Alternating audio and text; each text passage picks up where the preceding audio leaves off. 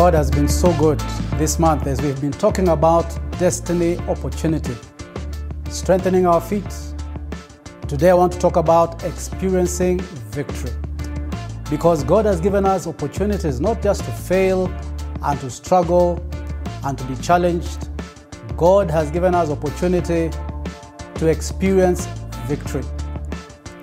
1 Corinthians 15:57 says this, "But thanks be to God who gives us the victory through our Lord Jesus Christ." Victory has been given to us. Jesus has won the victory.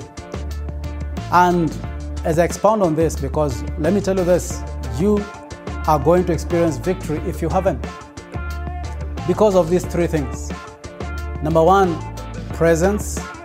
Number two, provision. And number three, power. Let's start with presence.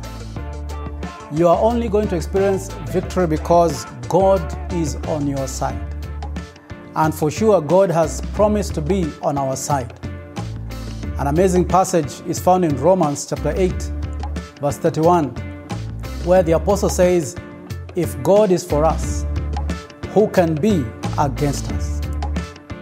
The promise, the assurance is this: God's presence is with us. That is why you can experience victory every day. Because God is not with you on Monday and absent on Tuesday and present on Wednesday and absent on Thursday. Jesus said, "Lo, I'm with you always, even to the end of the age." So God's presence gives you and assures you victory. Opportunities, yes, will come where you'll be challenged and you'll be wondering, will I go through this? Will I make it? God is saying, my presence will be with you. God is for us. God is not against you. God is for you to give you victory. But secondly, not only is God's presence important, God's provision is vital. Romans 8:32 says, "He who did not spare his own son, but delivered him up for us all, will he not with him give us all things?" God wants to equip you. God wants to give you what you need for victory. He has provided victory for you.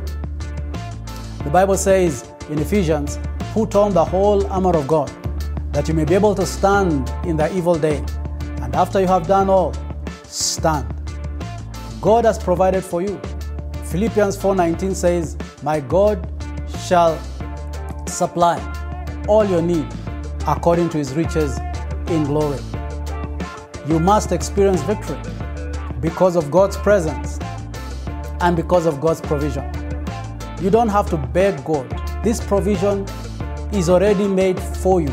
He who did not spare his own son, but delivered him up for us all, will he not with him give us all things?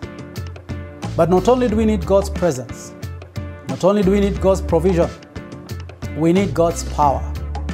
That same passage in Romans chapter 8, in verse 37, it says, "In all these things, we are more than conquerors.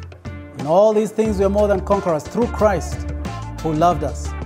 And then later he says, "For I am persuaded that neither death, nor life, nor angels, nor principalities, nor powers, nor rulers, nor things above, nor things below, nor anything in all creation will be able to separate us from the love of God, which is in Christ Jesus." God's power is yours. Jesus said in Acts 1:8, "You shall receive power when the Holy Spirit has come upon you." Zechariah 4:6 says, "Not by power, not by might, but by his Spirit." God's power is yours. And so I am so sure that no matter what opportunity comes your way, you are going to experience victory. Why am I so sure? Because God has promised his presence, God is giving you his provision, and God is backing you with his power. So remember, 1 Corinthians 15:57, "But thanks be to God who gives us the victory through our Lord Jesus Christ." So as you enter this week, remember, no matter what opportunity, you are going to experience victory.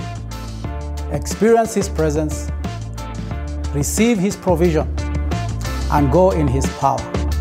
May the Lord bless you. Amen.